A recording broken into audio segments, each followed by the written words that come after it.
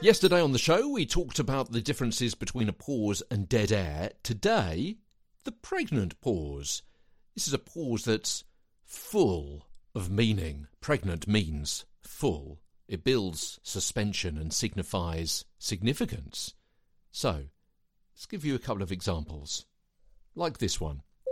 And Prime Minister, did you ever take drugs? Yes. Yes, I did. And now we come to who will inherit the vast percentage of your grandfather's estate. Pause. Or perhaps a pregnant pause could happen when no one knows quite what to say. You know, Nigel, he's been arrested for murder.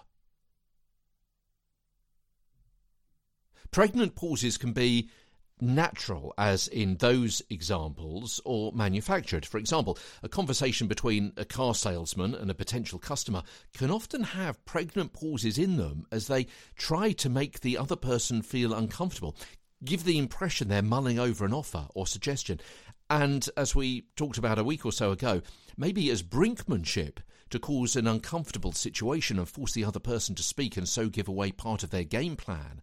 The danger is not only talking, but ill-considered talking, starting to sound desperate, saying words just to fill the silence. A clever salesperson or manager or parent or presenter knows the pregnant pause can be a powerful tool. When it appears, consider letting it linger. Stretch it. Feel it. Sense how it affects the conversation, perhaps giving the other person time to think and process what you said, and maybe how it shifts the balance of power in a conversation. That is, a listener, possible customer, staff member may feel more respected, unthreatened, more in control. On the other hand, the silence may be deafening.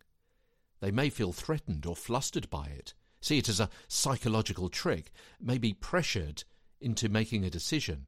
So, a good technique perhaps to use in an interview, as I mentioned in a previous episode of Get a Better Broadcast Podcast and Voice Over Voice. Tomorrow, you've heard of podcasting. We're going to be talking about podfasting, as Get a Better Broadcast Podcast and Voice Over Voice continues. From London, I'm Peter Stewart.